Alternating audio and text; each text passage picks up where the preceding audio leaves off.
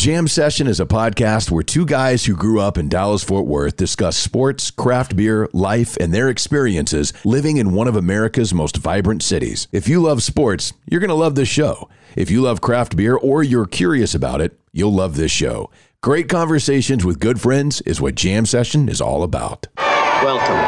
It's nice to have you here.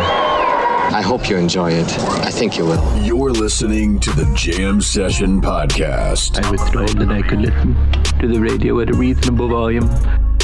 With Cowboys insider... What's your name? Jean-Jacques Taylor. That's my name. Radio personality and craft beer expert, Matt McLaren. He's a very strange young man. He's an idiot. Comes from upbringing. And now, the Jam Session Podcast. It is indeed Jam Session. Subscribe, rate, review. Hang out with us for a while right here on the Jam Session Podcast, sponsored as always by Greening Law. Greening Law is a personal injury law firm in Dallas, Texas, and they fight that legal battle so you have time for healing and renewal. But right now, the moment we've all been waiting for has arrived. Ladies and gentlemen, the radio, the TV, the podcast star, the sexy Jean-Jacques Taylor. What up, dog? I would be the non-sexy one. It's Matt McLaren, and this is Jam Session, the podcast version 314, asking simply that you prepare to be dazzled. If not entertained. And we hope to dazzle and entertain you throughout the course of this version of the podcast. A lot to get into, some Cowboys thoughts, some Dak thoughts. We'll take a trip around the block. Some other news and notes that are happening around the sports world. And of course, our ESPN NFL Nation Cowboys reporter, Todd Archer, will join us. But before we jump into anything, have you had to call Robert Greening yet? And I know a few of you that listen did make the call to Greening Law, because I was talking to Robert just last week, and he said that a couple of our podcast listeners have had cases that they took on, and they reached quite nice settlements in their cases. So, yes, they did indeed. And so if that is you, and I'm still working through mine, and I got to tell you, mine is an interesting one. And there's so many things, like I told him on the phone the other day, I was like, all right, I said, look, I have no idea how any of this works, what the process is. And he goes, we got you. Here's where our next step is. And this is what we got to try to do. And we do this and this. And so it's a very straightforward, when you talk to him, you know, they're not hiding anything from you. They lay it all out. They're building the case, and they handle all that stuff behind the scenes so that you can focus on getting back to who you were before the accident that you had.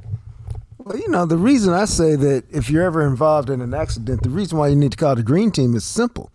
You want somebody to help you through the process. I mean, Matt's told you, you've been working on this thing for a year. It's a tedious, kind of complicated, can be lonely process sometimes. So you want somebody there fighting for you, somebody holding your hand, somebody telling you which way to turn, which way to walk, somebody telling you, hey, I know that this is unexpected, but now you know, so expect it. And that's why the Green Team is a place that you need to call if you're ever involved in an accident like Matt was.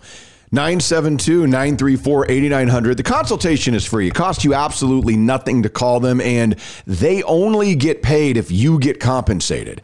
972-934-8900. It's Robert Greening. Call him now. Offices, Dallas, Texas.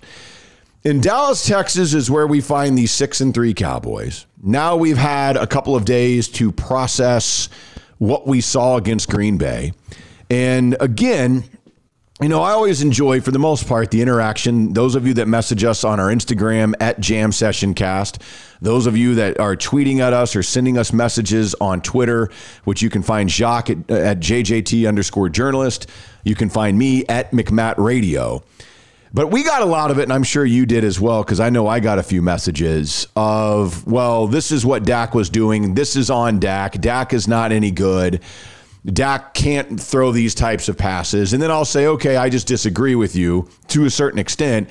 And then a couple of people did this, and it's not directed specifically at one individual because there was more than one person, but they'll go and they'll find like what David Hellman says or what Bob Sturm says. And then they copy tweet that to me. And look, guys, I don't give a shit what David Hellman or Bob Sturm say. Just like them, I am giving you my opinion based on how I see things. So the fact that like David Hellman says something or Bob Sturm says something doesn't change my thought belief.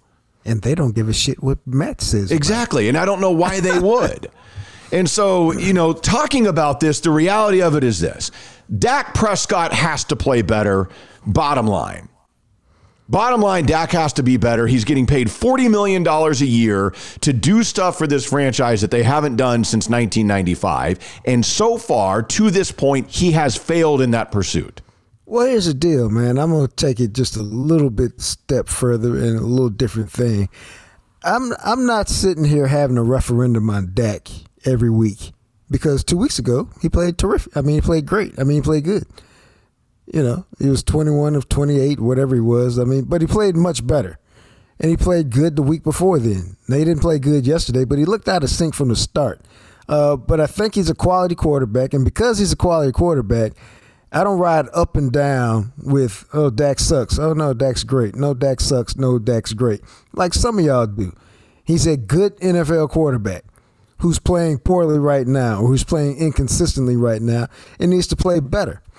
And it'll be what it'll be, because if he doesn't play better overall by the end of the year, then, number one, it's going to be an even more disappointing season than y'all think. And number two, and we're ways off from this, dude, but number two, you have to think long and hard about whether you want to re-sign him to, because I'm not signing you to a $48 million deal over 4 years with slightly above average play. Right, and he would know that. I mean, you simply have to be better. That's just reality of it. And, Doug, I've tweeted this out early because the game, to me, I saw it very early. I saw them getting pushed around on the offensive line very early, and I saw Dak throwing these weird-looking passes very early. So they just looked out of whack from the start to me. And so this is a challenge this week, and they've been talked about all week. They've been criticized. They've been sliced up. And so you'll get a good effort from them if there's one to give, and I think that there is. And so you'll get a good effort from them this week, and you'll have a much better view of who they are and what they are.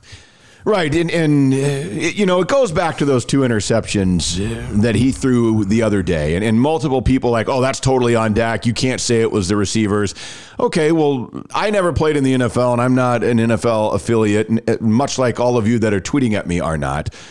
I thought it was interesting when it immediately happened that a dude who played in the NFL for years, Greg Olsen, who was on the call, immediately said, oh, that's on CeeDee Lamb and Dalton Schultz, and explained what they were supposed to do there. Now, I will say I understand the argument of, well, he shouldn't have been so aggressive.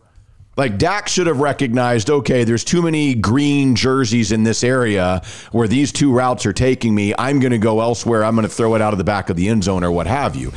The reality of it is you can question, should he have made that pass? But I thought it was interesting because Mike McCarthy, who broke down both of Dak's interceptions, and you can believe McCarthy or not, he said the second one was on CeeDee. He basically talked about how the first one was actually on CeeDee. And, well, you know what? Let Mike McCarthy say what he needs to say, and then we can see who we believe. No, I saw it like Dak saw it. Yeah. Based on the depth of the defender. It doesn't matter if it's a nickel, the strong safety, or it could be the defensive lineman lined up back here at 15, 20 yards. When there's someone in the middle of the field, that's a closed safety look. So I think when you look at the play, in fairness to Dalton and CeeDee, that it's a concept that we've been running a little deeper.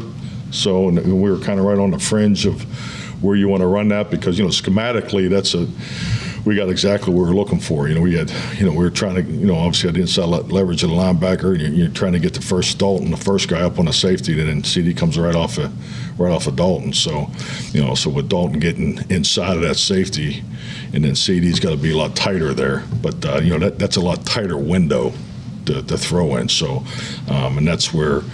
At the quarterback position, you have to throw that with anticipation. You can't wait for it to clear to throw it because then now the backside's involved. So that's a trust throw. It's an anticipation throw like most shot plays are into the end zone. So, coverage scheme and so forth are, if you put it on the chalkboard, it's a win, but it definitely wasn't, as far as the spacing. So I actually thought that was fairly explanatory from Mike McCarthy there. And that last little bit, he was talking about the first pick. What you heard him talking about at the very beginning of that clip was him talking about the second pick because Babe Laufenberg asked him a question. It was like, I kind of saw it like this and it was this and this. Is that what you saw? And did you see what Dak sees? And McCarthy went on like, oh yeah, I saw what Dak said. And he's like, I don't know. And he like said these terms and he was like, is that what you guys called it, babe? And you know what you're looking for there. And again, it's interesting because in situations like this, it's so easy to sit here and say, oh, well, Dak sucks and that's a bad throw. And you don't have to believe McCarthy. You don't have to believe the guys in the NFL and the guys that played in the NFL. You can believe the random reporters who do opinions for a living. That's fine. No, I mean, for real, like if that's who you want because they side with your side of the argument, then that's cool. And you can sit here and say, well, McCarthy's just protecting his quarterback. He wouldn't throw him under the bus. Fine. You know, I believe his breakdown of that, which was essentially the exact same breakdown that Greg Olsen gave on the broadcast. Well, I mean, in that situation, Doug, I think you can go with Greg Olsen and his 27 years of playing experience as a tight end in the National Football League, who's actually All-Pro and Pro Bowler several times over. But, you know, man, I think the bigger issue is, and we've talked about, is he's got to play better. They've got to help him play better. And this is a bad, I don't want to call it a bad offense, but it's a shady offense. It's not an offense you can look at and have any idea what you're really going to get on a regular basis. And so until they get a little more consistency on offense, man, even though they scored 28 points, it's, I don't know, they're just a shady unit to me. Well, and this goes back, I think, because the one argument I will buy into is about Dak Prescott is the idea, and we talked about this in the preseason, and I can't remember the exact quote from Jerry. I probably have the audio somewhere. I should have remembered this earlier, but he was talking about how Dak is going to have to make some of those throws and is going to have to put the ball, and I can't remember exactly what he was talking about, but I had the idea with the tight window. And when you hear McCarthy talk about, hey, that's going to be one of those throws that's in a tight window, but it's a trust throw because you've got to put the ball in a specific spot basically and trust that your guy's going to do everything on his end correctly. Because if not, and there's any broken trust at all in that play, well, we see what happens. You throw a pick in the end zone. And it was interesting because we commented on it at the time in the offseason going, Dak has never been that quarterback. Dak has never been a tight window throwing quarterback. And that is what they asked him to do coming into the season. And now we are seeing some of the results of that. Dude, he's never been, and people misunderstand it, he's never been the kind of guy who elevates an offense with his arm talent. Right. Okay, but check this out. Ain't but a handful of cats who do that. And most of them are headed to the Hall of Fame. Like, you know, Jared Sandler, my homeboy, does the Rangers broadcast with Eric Nadel. He's on Twitter the other day saying Dak is not an elite quarterback. And I was like, who said Dak was an elite quarterback? Whoever said that? Nobody's ever said that, bro. Most people have always had him between 8 and 10 in the league. And he's probably still there. Maybe he's closer to 10 now than 8, but it's still the same kinds of guys right there.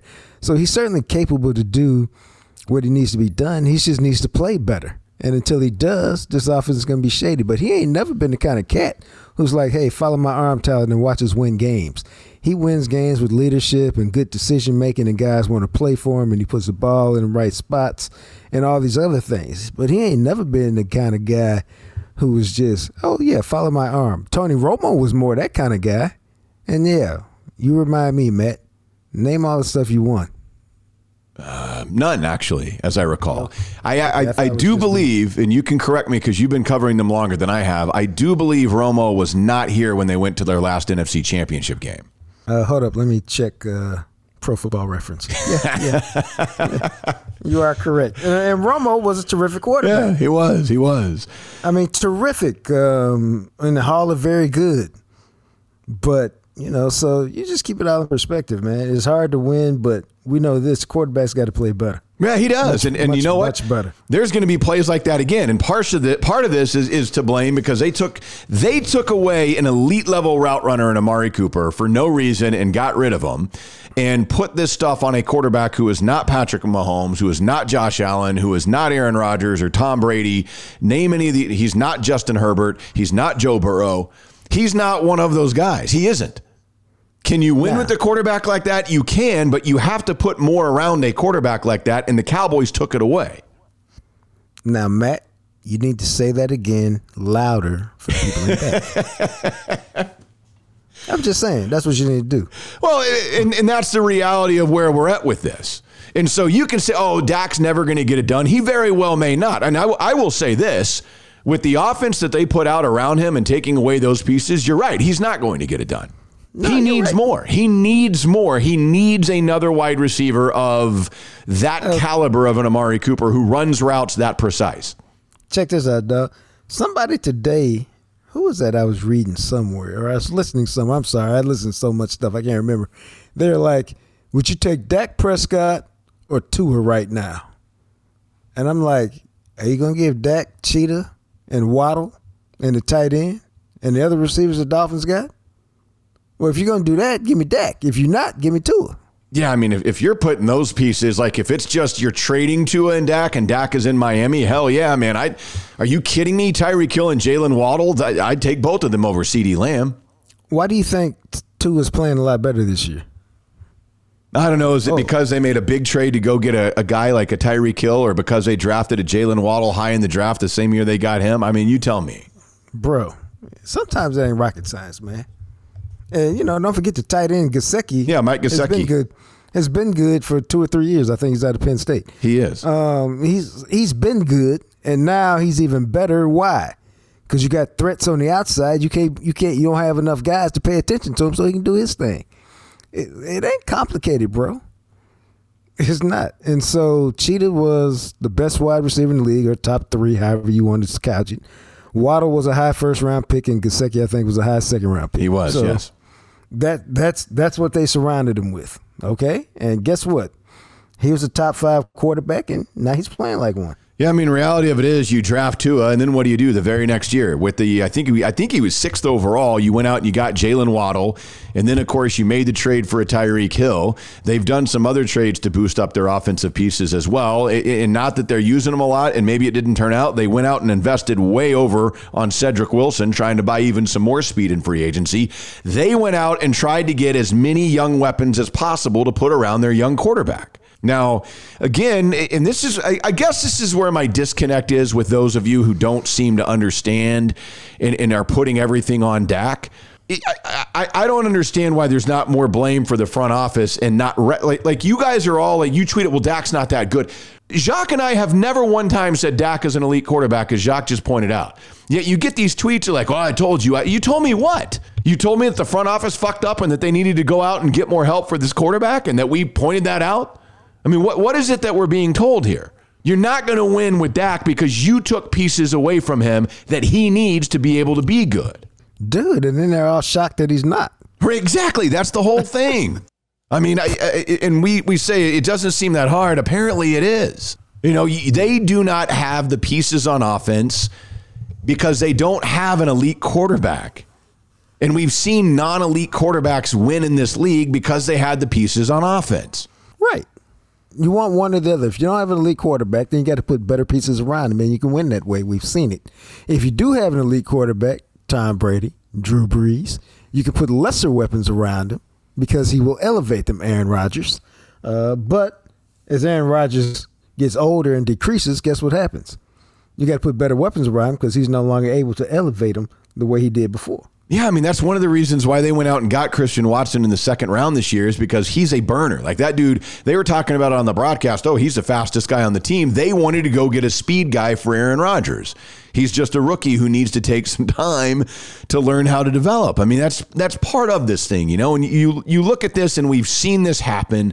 I don't know anybody who thinks Jimmy G is an elite level quarterback or Jared Goff is an elite or Nick Foles is an elite quarterback. And those are 3 quarterbacks who got their teams to the Super Bowl. And obviously Nick Foles won a Super Bowl. It is possible to do. You got to be good in other places or you got to have a lot of weapons around that guy. And if you're not going to do that, then all of you who are tweeting are right. And I do agree with you. They are not going to win with Dak. Yeah, I mean, I don't really think it's all that complicated. I think some of y'all make it complicated. But these same people, we never heard from him a couple weeks ago when, like I said, he was 21 out of 25 for 200 yards and 3 touchdowns or whatever it was. Well, that's the way it goes. Which is typical. So I'm not surprised. I'm just like, it is what it is. When he plays poorly, he's going to hear about it. And he played poorly the other day. He did play poorly, and he's got to play better. And if he can't play better, the Cowboys don't have the pieces around him where it's going to work, and they're going to fail. Period. Point blank. End of sentence. Welcome to it. Welcome to, I will tell you this. If you go out and you order your Bruce Biltong at brucebiltong.com online, BRUSBILTONG, you won't fail. You'll be elated because if you are a fan of beef jerky, Biltong is the name of the meat. It's a 100% air-dried South African tradition, and Bruce is the brand. And it's our guy, Steve Isaacs, who's been on the podcast a couple of times. He started this company in his garage. He was a rocket scientist who left his job working for SpaceX to start a company during the pandemic because he is passionate about this biltong because he's originally from South Africa. You and I both tried it, and the first time I had it, I was like, okay, well, so much for ever eating beef jerky again because this is awesome. Oh, the biltong, it's fantastic. That's my South African accent. Especially, the sliced biltong.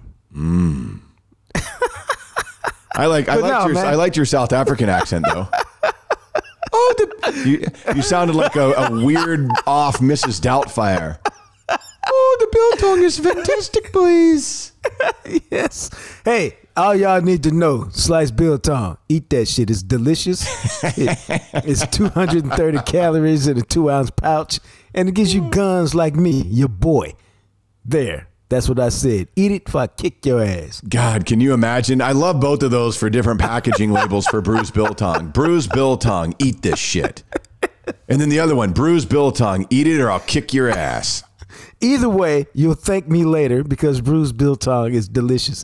Whether it's the slice like me and Matt like to get down, or that slab is moving up the favorites list, bro. Yeah, it's good. It is really, really good because then you can kind of slice it however you want it to be and eat as much as you want. It is fantastic. It's super healthy for you as well. It's very lean, high in protein. It's Bruce Biltong. So check it out online at brucebiltong.com.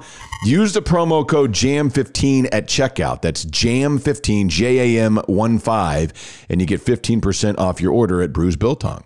Also brought to you by Freeway Tire Shop. Of course, as Jacques knows better than anybody, JR, his guys, his crew at Freeway Tire Shop, they will take care of you, and you can trust the work that they're doing to you because they stand behind what they're doing to your vehicles. Thing about JR, man, it's like a doctor for your car. I mean, that's kind of what he is. And the reason why I rock with him for all these years is I trust him because, one, you can trust him to diagnose what's wrong with your car. That's the most important thing. You take it over there, you see what's wrong with it, boom, you get an answer. Next, he asks you, hey, what kind of parts you want? What? What do you mean? You want these parts? They last a little longer, cost a little more. You want these parts? They cost a little less, last a little less. Dude, I got options. Hey, it's JR, man. He caters to the client.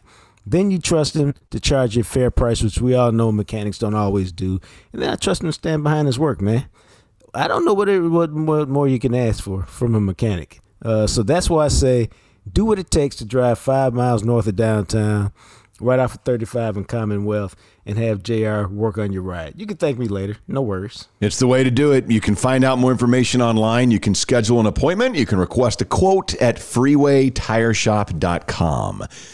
So let's take a trip around the block. There's a couple of things I wanted to throw out for you. First off, and I had a couple of you on Twitter who said, man, have you guys seen this yet? And I did. I watched this at least a week ago. It is phenomenal. And that is a movie on Netflix, All Quiet on the Western Front. Have you had a chance to see this, perhaps? I tried. Oh, you couldn't do it? What? I tried hard, man. But I'm going to try again because I was multitasking while I was doing it. But I got through, I got through the first part where they sneakily drop the label so you don't know it's a dead man's clothes. Yeah. I got to there and I got to some battle where somebody hit somebody with an axe in the shoulder. But then I was just like, I can't do it. I wanted to do it. It's moving a little too slow for your boy, so I'm going to try again when I'm not multitasking and see if I can make it happen. Yeah, because if you're multitasking, it'd be hard because of the subtitles. Yes, I don't think I had subtitles. Oh, you must have had it switched to where did you hear it in English then? I think so, yeah. Well, yeah, man, no wonder. I mean, that's dubbed over then. Yeah, you should just try watching it with the subtitles because, I mean, I got to tell you, this movie is phenomenal. I mean, it is. I thought within the first 10 minutes, it already has won the best. It's won the award for best cinematography. I thought it was beautiful. The story was insane. You know, we don't see a lot of World War I movies. There's a ton of World War II movies. Now, that's a good point. But you don't see a lot of the World War I movies with what was originally known as the Great War. That was a trench warfare movie. And this movie, All Quiet on the Western Front, it's based on a book that was written in the late 1920s by a veteran of World War I and his experience in the war. And I mean, my God, it's just riveting. I thought it was riveting. And you're right. I can see that it would be slow at times, but they kind of intersperse the boring, monotonous, really intense life of trench warfare. And then they go back to what was going on, with the higher ups who were trying to negotiate peace because Germany and their side was starting to realize we're just getting our ass kicked. This is never going to end. And millions of guys are losing their lives every day. Now, that to me is the wild part. While all these people are saying, so what do you think what do you think about the negotiation here? What do you think about this? What do you think about that? Other guys are just getting bayoneted to death. They're dying by the hundreds of thousands. And, it's just lives lost, bro. Yeah, man. I mean, trench warfare was one of those things where they're within a few hundred feet of each other. Here's a giant trench. Here's a giant trench. Okay, well, we're going to go and try to take this trench. And then they would run and they'd basically just get mowed down. And if you happen to get into the trenches, it became hand-to-hand combat and just made the last man win type thing. I mean, it's damn near the Revolutionary War stuff. It is. And this one, and I will say, this is a very graphic movie. I mean, they used flamethrowers in World War I. And they used flamethrowers in the trenches. And there are scenes where guys get their heads run over by tanks. I mean, it's extremely graphic and realistic battle scenes. These are probably the most realistic battle scenes I've seen since Saving Private Ryan with the beaches of Normandy. Don't you wonder how long it took to choreograph those? I mean, my God, man, this is a piece of art for filmmaking, and it's gotten a lot of Oscar buzz. There's a lot of thought that this might be the best picture of the year. It's a German film. I mean, it's in German. It's all German actors. They speak German the whole time, and there's subtitles and whatnot. But God, it was intense. I mean, it was the end of it was really, really. I thought it was just intense. All right, you've talked me into it. I'll give it another whirl. And it's just, I mean, again, to your point, a lot of the times I think with war, like actual real war, when they're not in the middle of a battle, that life is really boring. Yeah, I could get that. I dig that because the other part is so intense. Yeah, so you're seeing kind of how they passed that time and what the war did to them and how they kind of navigated those times in between when they were having these battles and wondering when the war was going to end and all that type of thing. So you really get all of it. I thought it was a really interesting World War I portrayal. And of course, a couple of years ago, 1917 was released and it was nominated for Best Picture. That was a World War I movie that was really well done, but this is better. This is better than 1917. This is a really damn good movie. Okay. I'll give it another whirl. So have that for yourself and maybe you'll enjoy it. Also, other than that, because we watched that and then we started Handmaid's Tale Season 5, the new season of that came out in September. This is what we started doing because they did this with Yellowstone. Yellowstone's new season started the other night. But you know how they all do it now. Some of these services, they do 2 episodes a week, or they'll do 2 episodes one week and then 1 episode a week after that. So they're like, well, screw that. We'll just wait until November when the season's over so we can binge the whole damn thing. Hey, man, do what works for you. That's what I always recommend. Yeah, just let it add up. That's what I would do. You're not going to tell me and dictate to me how I have to consume this stuff that you're selling me. Yeah, because I'm not one of those people. Oh, the new season came out. Wow, we got to watch it right now. I'll just let it add up and watch something else because there's a gazillion shows out there to watch. And then that way, if I want to watch 3 episodes in one day, I can. If I only want to watch 1, I can do that as well. But I get to pick and choose. And Netflix ruined it for us. Netflix was the king of the binge. And now the services that don't offer the binge, you just sit there and go, well, I'll just wait. I'll wait until all the episodes come out and navigate it how I want to. No, that's how I do it when I dip over to other places. If that's the only option I have because I like to watch them how I like to watch them. I don't like you telling me how to watch them. So my other thing, did you ever get into Peaky Blinders? Nah, the period thing just messed me up. Okay. Yeah, and because Nick was telling me it's phenomenal, and then my brother Chris is like, he's like, yeah, I still haven't seen the last season of Peaky Blinders, and I was like, is that any good? He goes, well, you don't watch Peaky Blinders? It's awesome. And I was like, okay. Now everybody says it's good, but I don't know. The time period just messed me up. I think I tried it one time a while back, and it ended up being where I had a hard time understanding them. Yeah. Because of their accent, because they're in Liverpool, as you might imagine, and so it's a really intense, Cockney accent. Yeah, hard to understand at times, and so.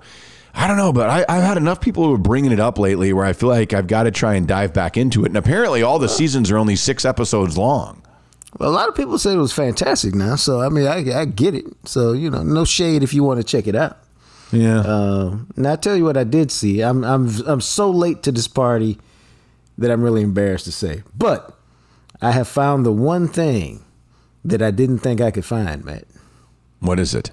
I found a comedy show that actually had me laughing out loud. Really? But you don't like comedy. I know. What was it? Key and Peele. Okay. Yeah, Key and Peele are really good, man.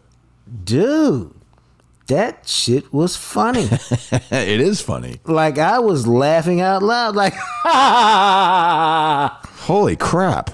Dude, multiple times, not just once. Multiple times. Well, it was hilarious, bro. That's amazing. I didn't know that you were capable of the laugh out loud moments for yourself. I didn't know I was capable of it either. Look at you coming along. And so now I feel like a whole man. Well, good. I'm happy to hear this for you. That is fantastic because there are some really good shows out there, and there's some funny ones. There's some phenomenal dramas. There's a lot of really good stuff. And then check this out. I'm so late to the party. I go, oh.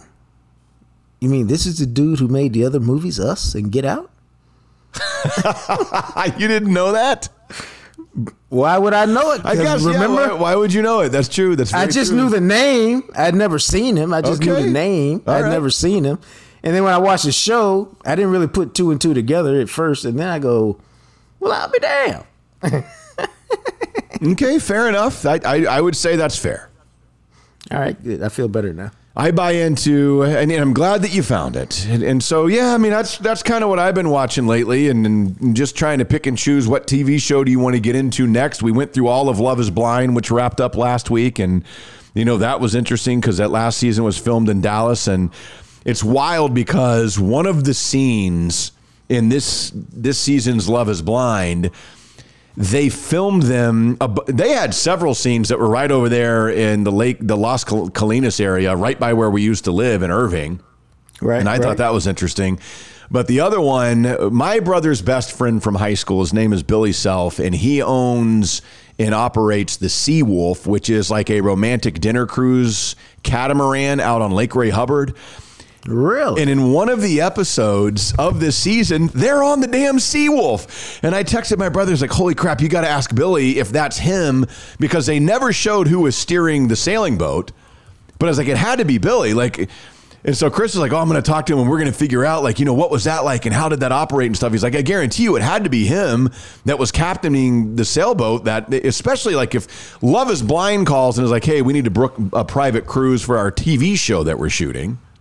Yeah, you got to do that. Yeah, I recognized that immediately. I was like 2 seconds into the scene. I was like, oh, that's Lake Ray Hubbard right there. That's I-30, and that's the Seawolf. Wow. I was like, that's cool. They went out to Rockwall for Love is Blind. Dude, how about that? Yeah, so, and it's always nice when you watch those shows. Love is Blind is like my guilty pleasure. Like, I don't know why I let myself get into those shows, but we get into them, man. I tell you, if you go down the rabbit hole, one of those types of reality shows, you're in it till the end. Dude, that's because they're bizarre. And you're like, are people really like this? And you find out that, yes, they are. The weird-ass level of drama, to the extent that some of these shows take it to, it's impressive. So the other thing that I wanted to throw out here is we've been looking for new sponsors for a while. And if you have a business or know somebody that does, but it's gotten to a point, guys, look, If you are just independently wealthy and would like to help us out, we are trying to get some new equipment for Jacques that's going to be a little on the pricey end. So reach out to us, Matt at jamsessionpodcast.com. If you've got something you want to promote on the podcast, maybe we can figure something out. But, and I know some of you have talked about some of the noises that happen and the distortion at times, and we're trying to figure that out as the podcast goes along. But we're just going to have to invest in some new equipment that is not inexpensive. So, point being, if anybody out there is feeling like benevolent and would like to bless us with a gift, I can promise you that it will be used directly for the purchase of new equipment to try and get this thing to sound a little bit better, because man, we've been fighting through it today. I mean, your mic keeps dropping out, it keeps getting whatever, and we're trying to figure out what the hell the problem is. And so, anytime you do a podcast like this with two people in different places, you're going to run into some things. But again, and look, if you do own a business and you would like to join our family of sponsors that we have and that have been so great for us, and it's been such a wonderful partnership, we're always looking to add to the team to, help us, and we help you and the Jam Session listening family. It goes hand in hand, and I think we can all help each other in a sense. And that's my appeal to you. Please help me. Please, everyone. You going to watch any of the World Cup? I'm a soccer guy, so yeah, I'm going to watch as much as I can. Like, even if the U.S. isn't playing, you'll stop down and watch it, or is it just you'll watch the U.S.? No, I don't want to be anti-American. I don't even care about the U.S. I mean, I watch the U.S. games, but I'm a soccer guy. I got you. Okay. So when the African nations play, I watch them. When Paraguay plays, I watch them. I mean, I basically watch anybody who's playing. Okay, that's cool, because, I was trying to figure this out because the World Cup starts this Sunday. The first game is Sunday, November 20th, coming up this week against Qatar and Ecuador.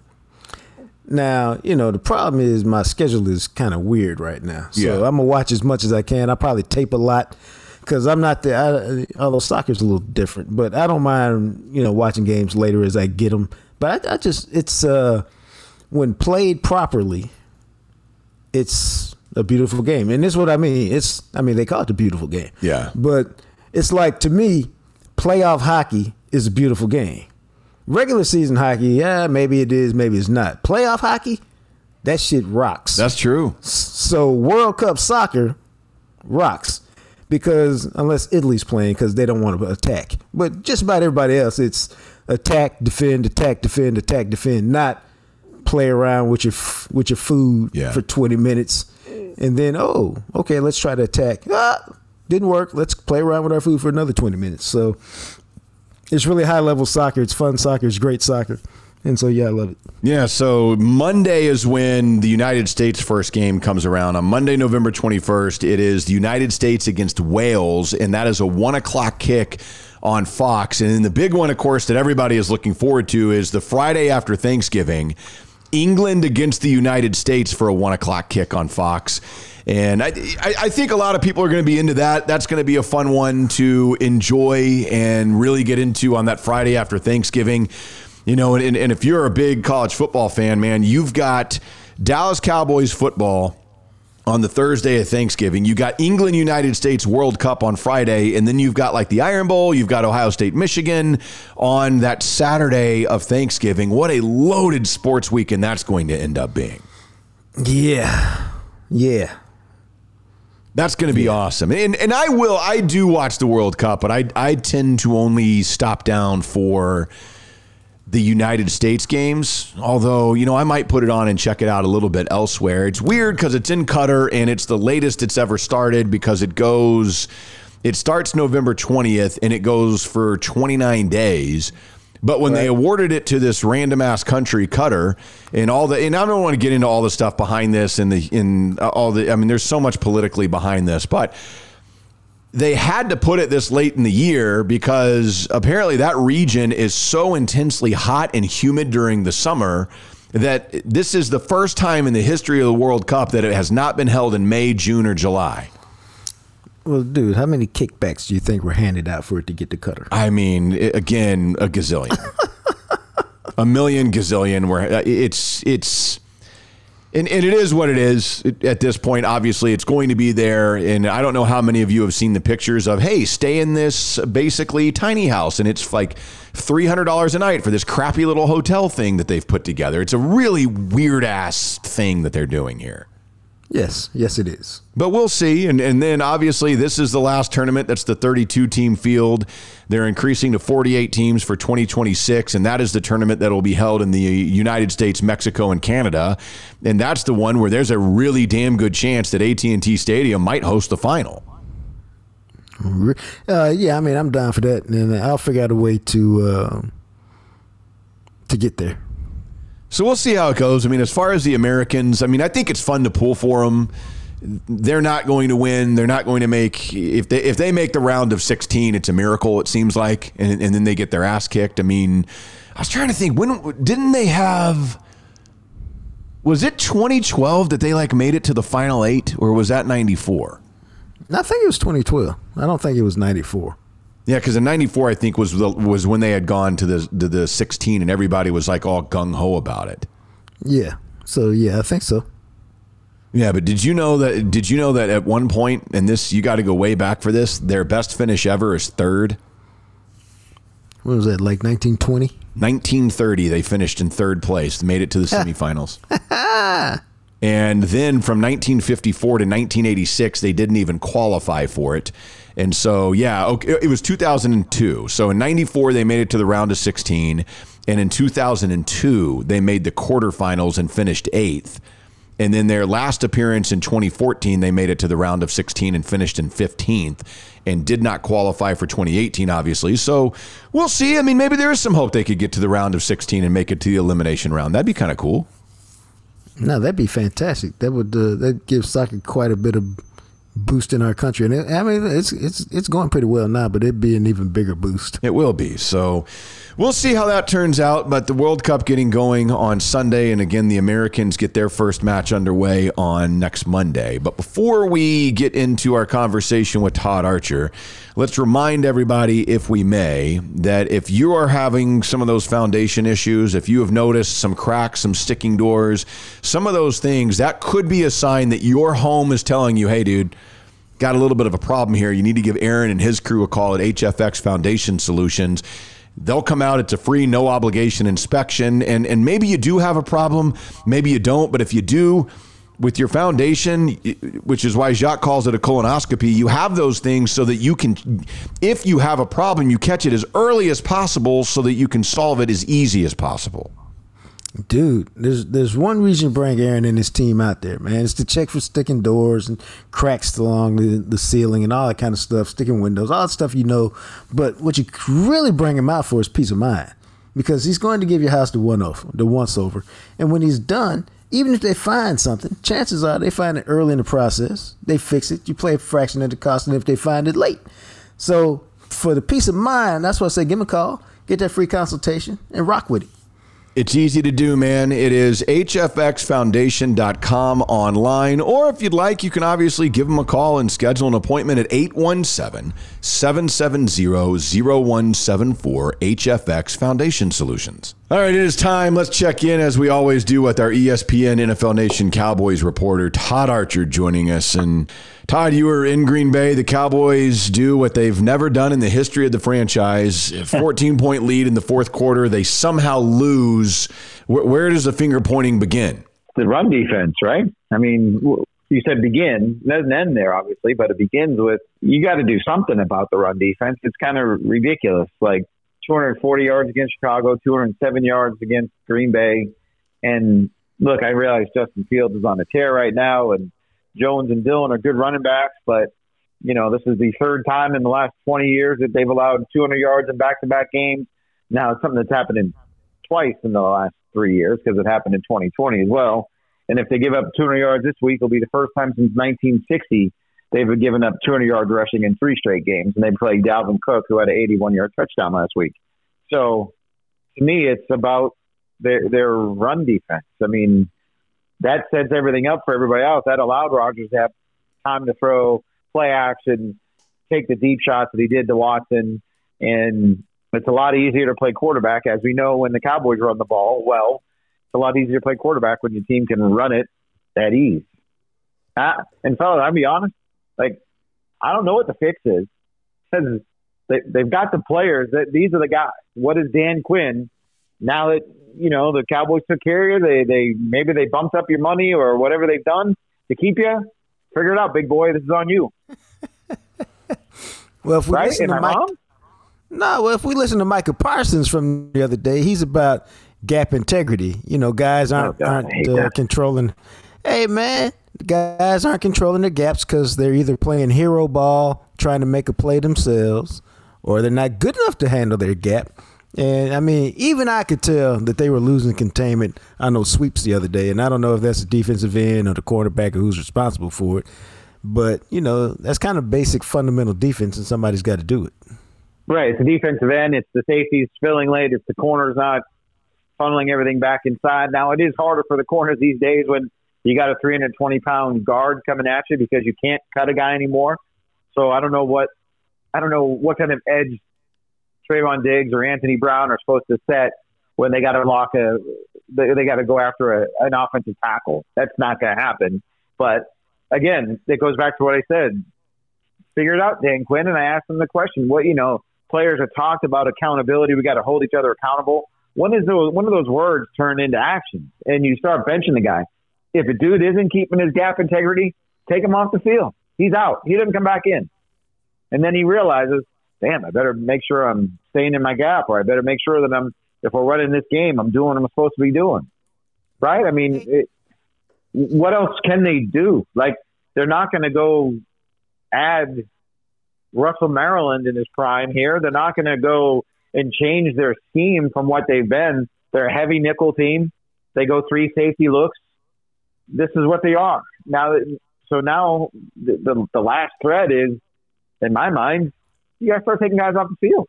And if Dorrance Armstrong isn't setting the edge, or if the safeties aren't getting outside and forcing things back inside, or if the linebacker, if Micah's getting blocked, hey man, you got to treat everybody the same. If none of those guys are doing their job, you put them on the sideline and say, until you're going to do what you're supposed to do, you're not going back in. Maybe that's cutting off your nose to spite your face, whatever that saying is. But this is embarrassing run defense. They're 29th in the league in run defense, 143 yards per game on the ground. They're 26th in yards per carry, 4.75 on the season. And by the way, in 6 of their last 8 games, they play against running backs are in the top 10 in rushing. And that doesn't even include Jonathan Taylor, who led the league in rushing a year ago, because he's only played in 7 games. And by the way, he had 147 yards against the Raiders. So you don't think these other teams are going to look at the Cowboys and say, let's just pour it down their throats and run at them? No, you're going to get it till you fix it. I mean, it's pretty clear about that. Yeah, so we'll see if they're able to fix it, Todd. I mean, the other question that I saw that McCarthy seemed to kind of allude to the idea that they thought Allen Lazard was the threat, and they kept Trayvon Diggs on him. And for the most part, they were limiting Allen Lazard in the pass game, and they let a rookie wide receiver who hadn't done anything all season absolutely torch everybody else. But to his point, it seemed like there was some fairness. Once they lost Anthony Brown, even though one of those was on Anthony Brown, they just didn't have, with Bland and Kelvin Joseph, too much youth, not doing some of the right things, and a lot of defensive mistakes against the pass, it sounded like. Right. And, the 4th and 7 touchdown that Deron Bland let up, I think it was 4th and 7, might have been 4th and 6, but regardless, it wasn't 4th and short is probably a better way to say it. Right. Where's your vaunted pass rush? Right? I mean, it's 4th and 7 from the Cowboys 39. Get home, pass rush. It's 4th down.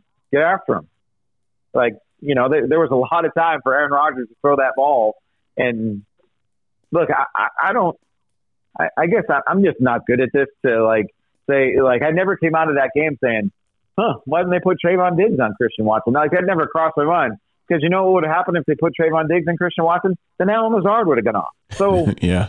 This is what you thought.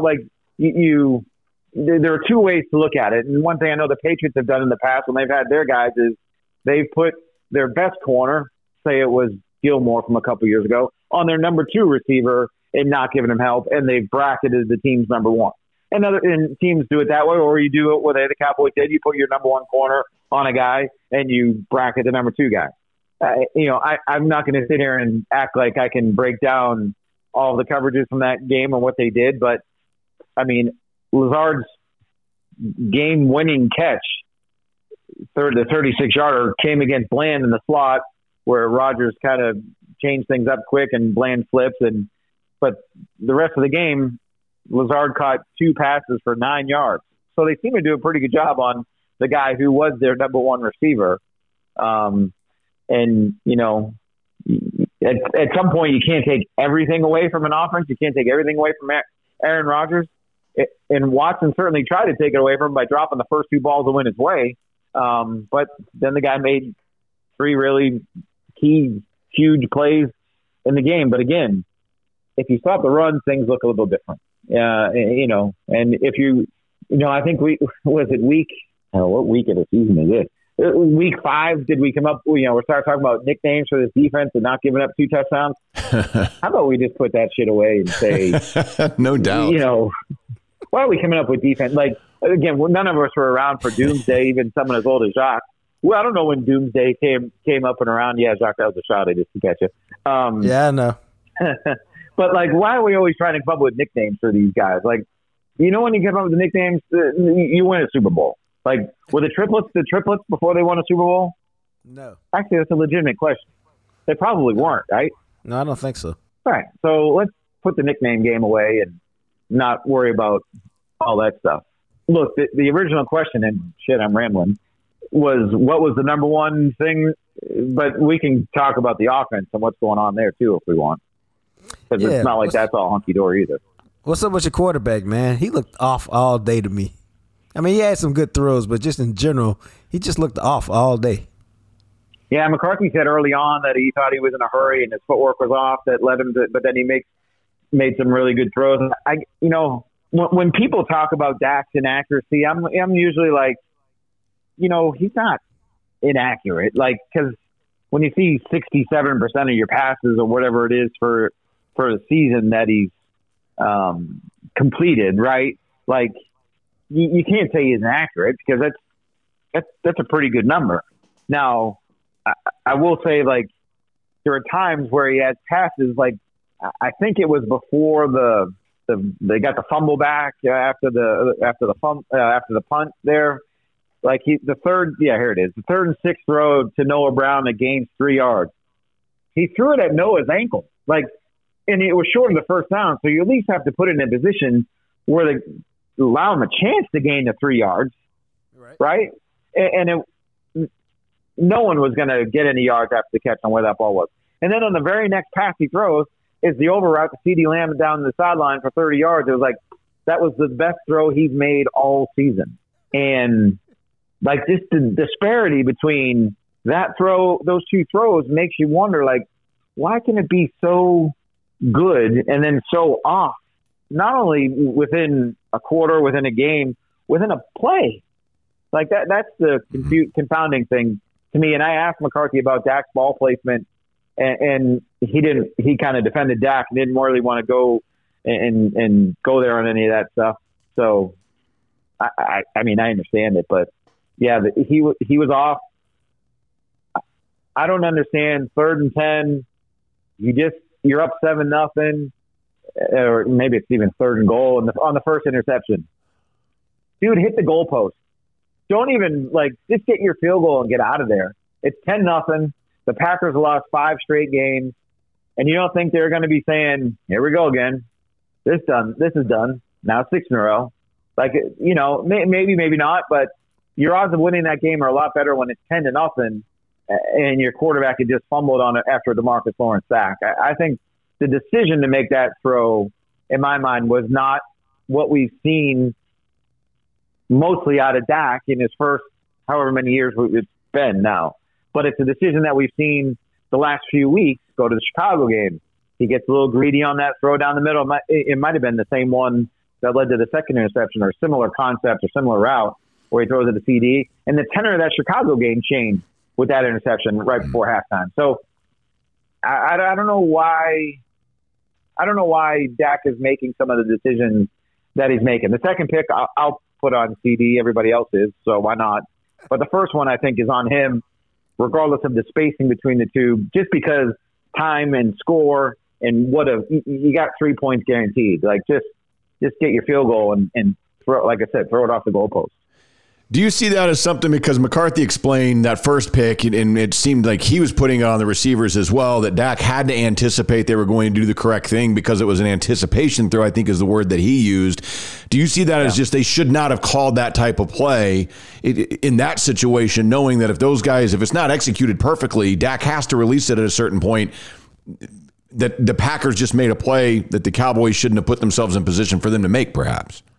No, I don't say don't call it. I think you think that your quarterback who's in his 7th year and has started all these games would understand we got 3 points thrown up here. I don't need to make an anticipation throw. If there's any question about where everybody is, then again, throw it off the goalpost. Like, so, I think there were times where, and Dak kind of said it in I think it was a Chicago game, might have been Detroit. I can't remember. That he's feeling a little confident. He's going to make those types of throws. Right. I don't know. There's a difference. This is Parcells. There's a difference between indiscriminate throws and confident throws in some respects. Like when I watch Quinn Ewers play in Texas, I'm like, man, he's got a lot of indiscriminate throws, not confidence throws. And there's a fine line between what those things are. And Dak, I think, is leaning, that pendulum is edging towards indiscriminate at times as opposed to confident. And again, time and score and where you are in the game and what's left and what, points on the board, all that stuff. I don't put it on the play call. I put it on the quarterback should know better at this point. Am I wrong? No, because all that is interesting because, throughout his career, he's been so protective of the ball. Right.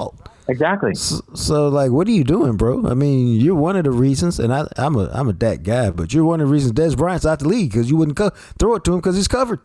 So, yeah, I don't really get this right now. But I do know this.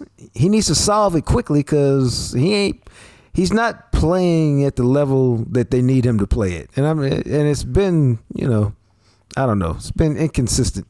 I think that's the best word for it.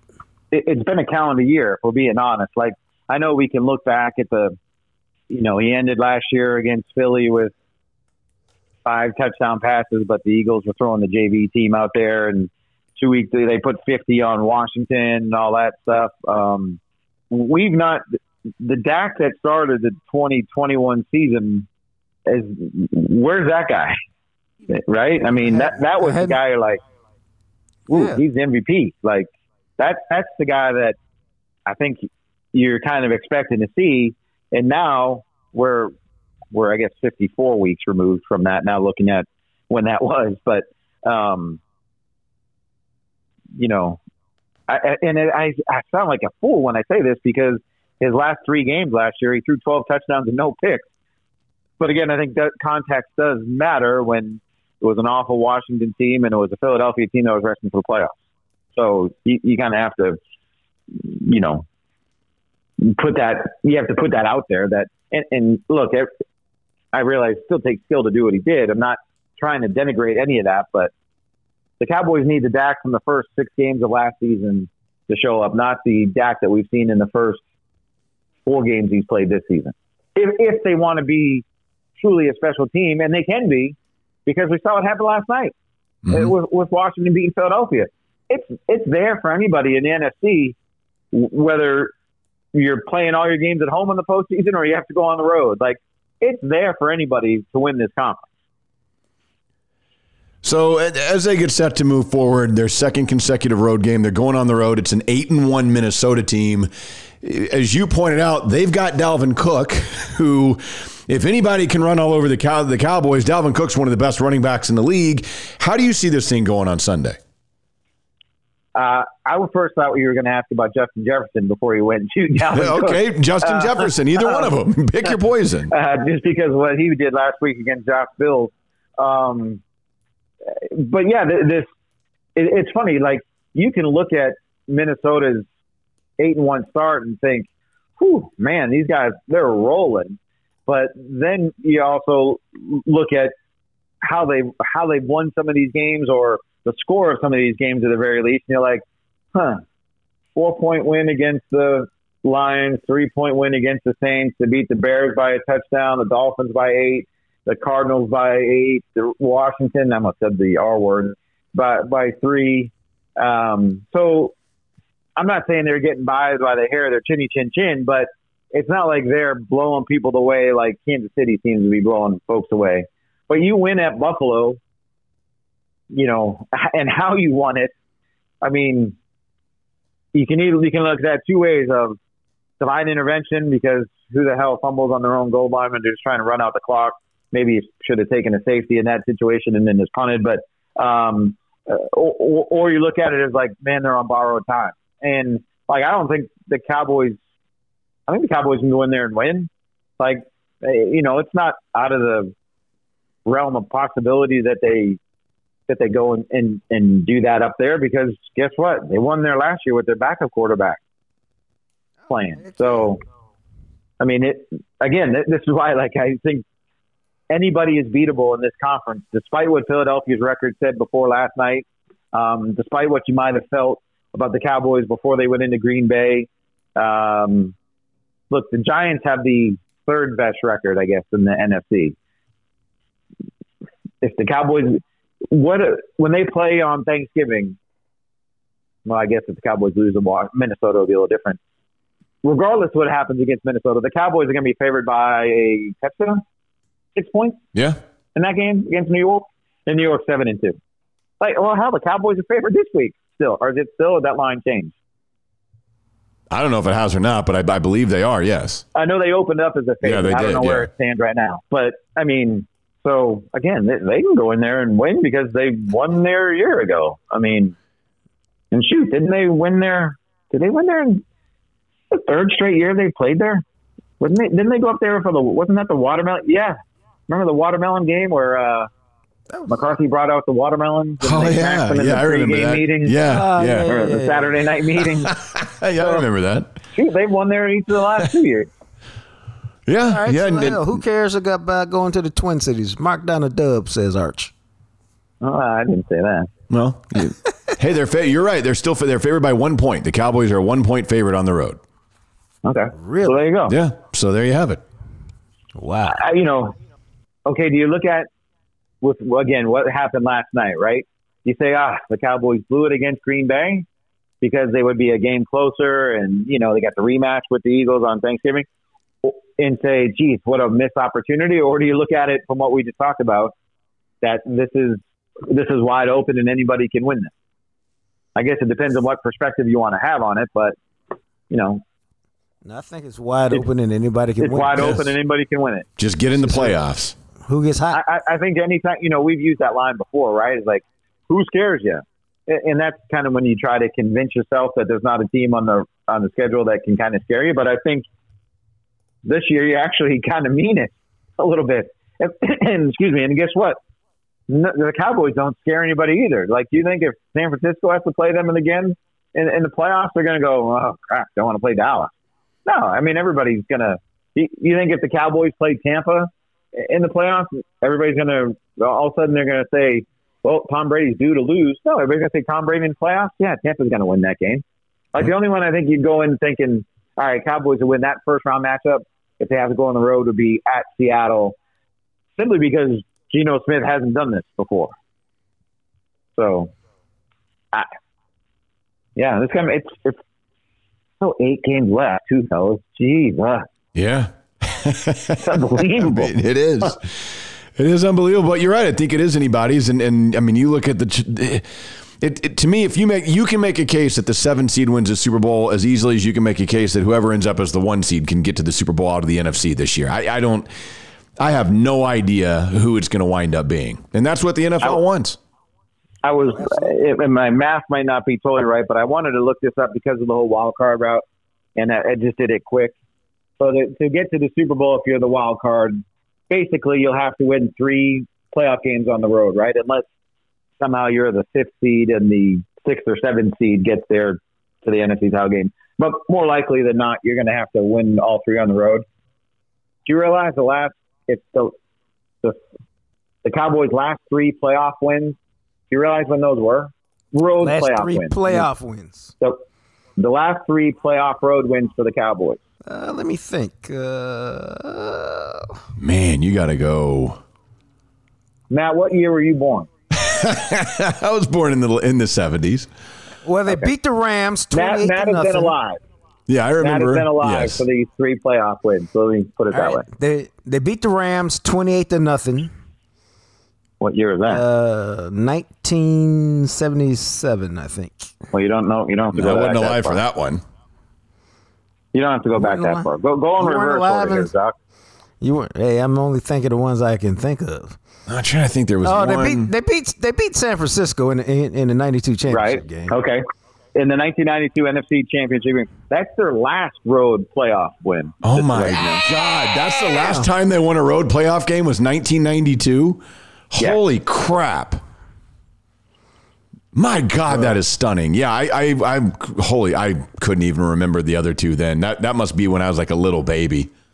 No, maybe they no. beat. Maybe they. Let me see. In the '80s, what did they do? Oh, the year If I give before. you The this- year before, didn't they win? They won on the road in They beat Chicago, Chicago. right? Yeah. Okay. Yep, Yeah. 1991. That was Bill Bates' interception. Yeah. Steve God. Berline started, right? Man, who would the other one be? The other one had to be like when they were good in the early 80s or the late 70s, and I would have no recollection of that. They probably lost in '85 on the road somewhere. So what is it? 1980, they beat the Atlanta Falcons in the divisional round of the playoffs. 28-27. Drew Pearson 2 touchdowns in the final 2 minutes. 30-27, but yeah, I'll take your word on Drew. But Yeah. That is they lost to the insane. Eagles in the NFC title game. That is nuts. So basically, what you're telling us is don't book it. We're thinking they're going to win 3 playoff games when they've not won three playoff games in the last 42 years on the road. That's amazing. Just the fact they haven't won a road playoff game since 1992 is incredible. Yeah. Wow. Well, so much for this season. Glad I can bring some positivity to the room.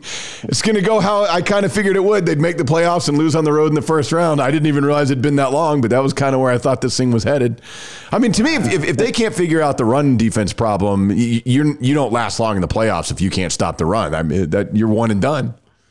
So I'm writing this tomorrow for ESPN.com. The last 10 Super Bowl champions, there have been 2 defenses that have had run units ranked outside the top 11 in the league that have won the Super Bowl. Kansas City in 2019, and surprisingly, the Ravens in 2012. Those teams are 26th and 20th in run defense those years. There's only been 2 defenses in the last 10 years that have won a Super Bowl and allowed more than 4 yards per carry. The Chiefs in 2019 and the Patriots in 2018. So you're looking at a team that's allowing 143 yards per game on the ground and is 29th in run defense and allowing 4.75 yards per carry, which is 26th in the league. In order for that number to jump up so much, they would have to be the 85 Bears in the next 8 games.